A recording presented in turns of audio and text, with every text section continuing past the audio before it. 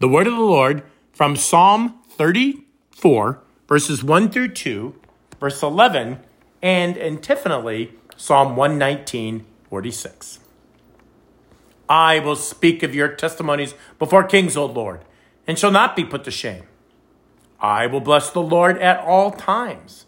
His praise shall continually be in my mouth. My soul makes its boast in the Lord. Let the humble hear and be glad. Come, O children, listen to me. I will teach you the fear of the Lord. The Lord redeems the life of his servants. None of those who take refuge in him will be condemned. This is the word of the Lord. Thanks be to God. Grace, mercy, and peace be unto you from God our Father and our Lord and Savior, Jesus the Christ. Amen. The text for our gospel proclamation comes from the psalm reading that I just finished for you and serves as the basis of our theme for Reformation Day observed. We need reformation now. Sola gratia, sola fide, sola scriptura. The great cry of the Reformation, meaning it is grace alone that saves us, received through faith alone, as derived from Scripture alone. And we need that message more than ever before. On this date in 1517, Luther nailed the 95 Theses on the church door in Wittenberg concerning practices in the church that were not totally in line with Scripture. He never intended to change the world. He simply wanted to have an academic discussion with his fellow students at the university to hash out some ideas through useful conversation. And the common practice of the day was to put such suggested discussions in thesis form for people to review and consider in the most public place in town, the church door, their version of the internet access and media information site.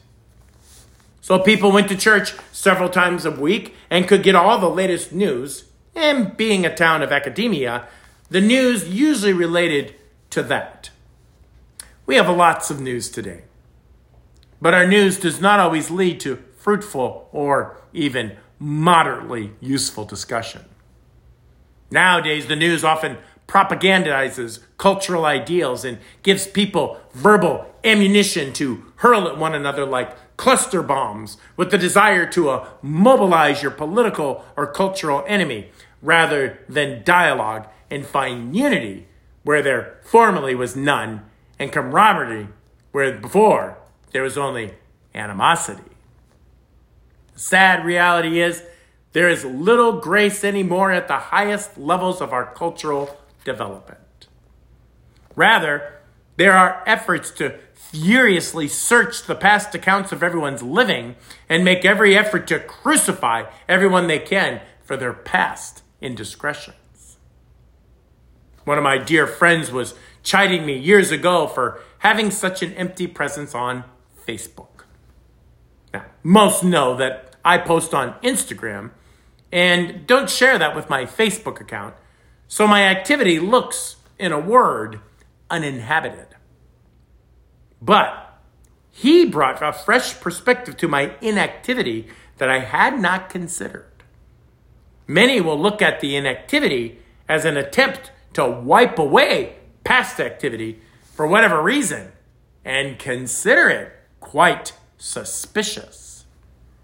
Well, suspect away, I say. If you know me, you know me. Enough said. Thank God you're not looking to fire me, and thank God I'm not looking for another calling. That might work against me in this less than forgiving culture today.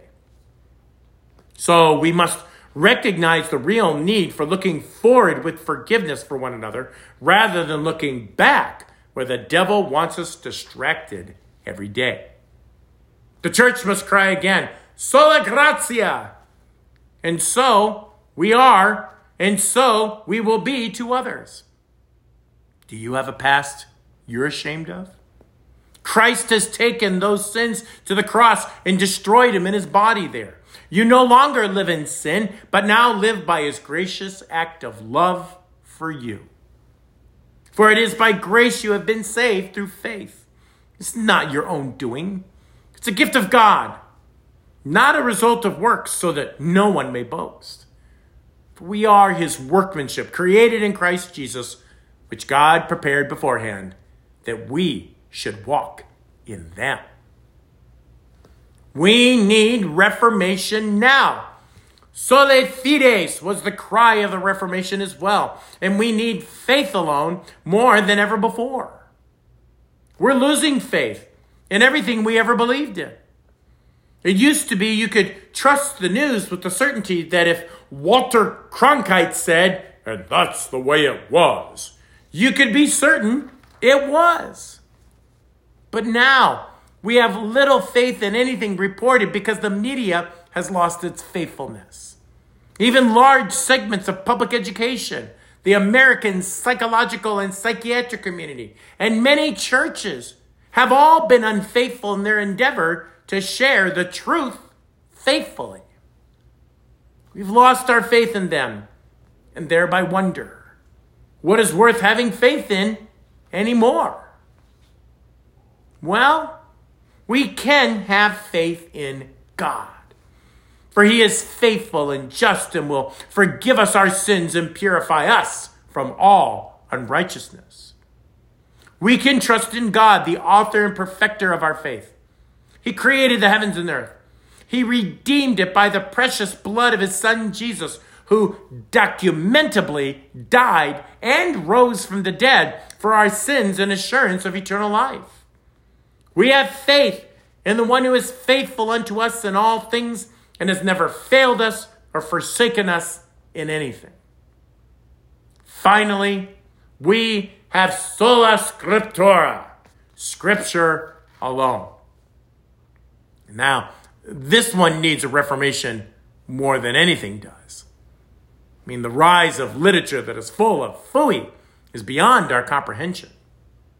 Entire departments of foolish literature about gender ideology, sociology, and ethnic studies abound with new research that has no history or verifiability and risks securing the sanctity of unaccountability, while proponents of said departments decry the Holy Scriptures as fairy tales at best and made up to be racist, misogynist, or intolerable at worst, while nothing could be further from the truth.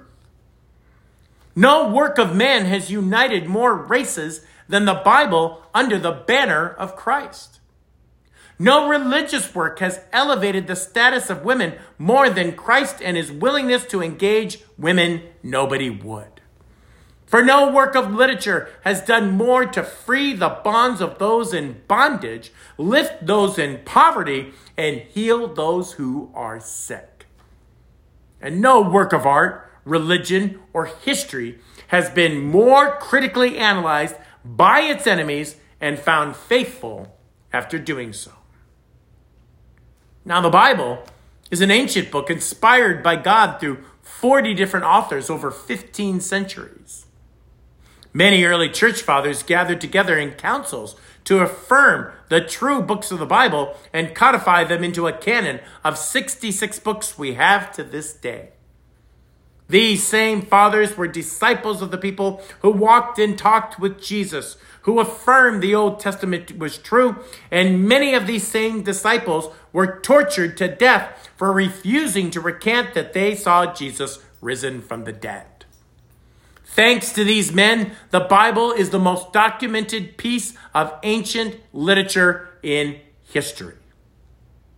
By way of comparison, if you trust what Plato says, based on the literature that recounted it to be what he said, you would be trusting literature written 1,300 years after his death with about 7 complete copies to study. Yet, no one doubts that he said it, with entire philosophy departments trusting these few copies.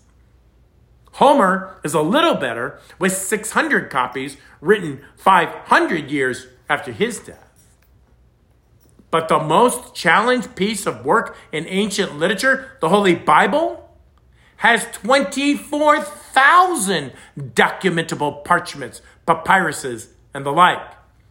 And some of these New Testament copies can be attributed to as close as 30 years from whence the events they described occurred. If all we have is Scripture alone, we have the best example of ancient Koine Greek the world has ever known.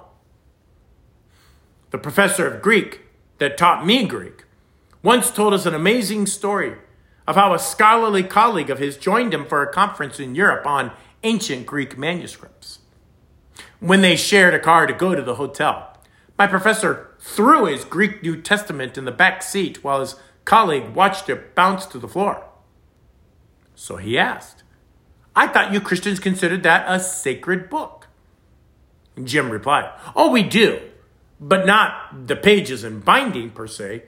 We hold what it says sacred." By the way, if you're looking for a good example of ancient Koine Greek, that's it. His colleague was immediately intrigued and asked if he could borrow it for the evening to verify his claim, which of course Jim allowed. The colleague took it to his room, read the entire New Testament in Koine Greek in one night, and became a Christian. Scripture alone is indeed sufficient. This Reformation believes that what we have is what this world, our families, and our friends need the most. They need reforming from attitudes of hatred and division to forgiving and graciousness. They need the faithfulness that comes from God rather than losing faith in all that has been faithless to them. And they need these scriptures because so little written about the human condition can be trusted. They simply need a reformation right now. And God has blessed us to give it to them. Now, may that peace that surpasses all understanding guard your hearts and minds in Christ Jesus always. Amen.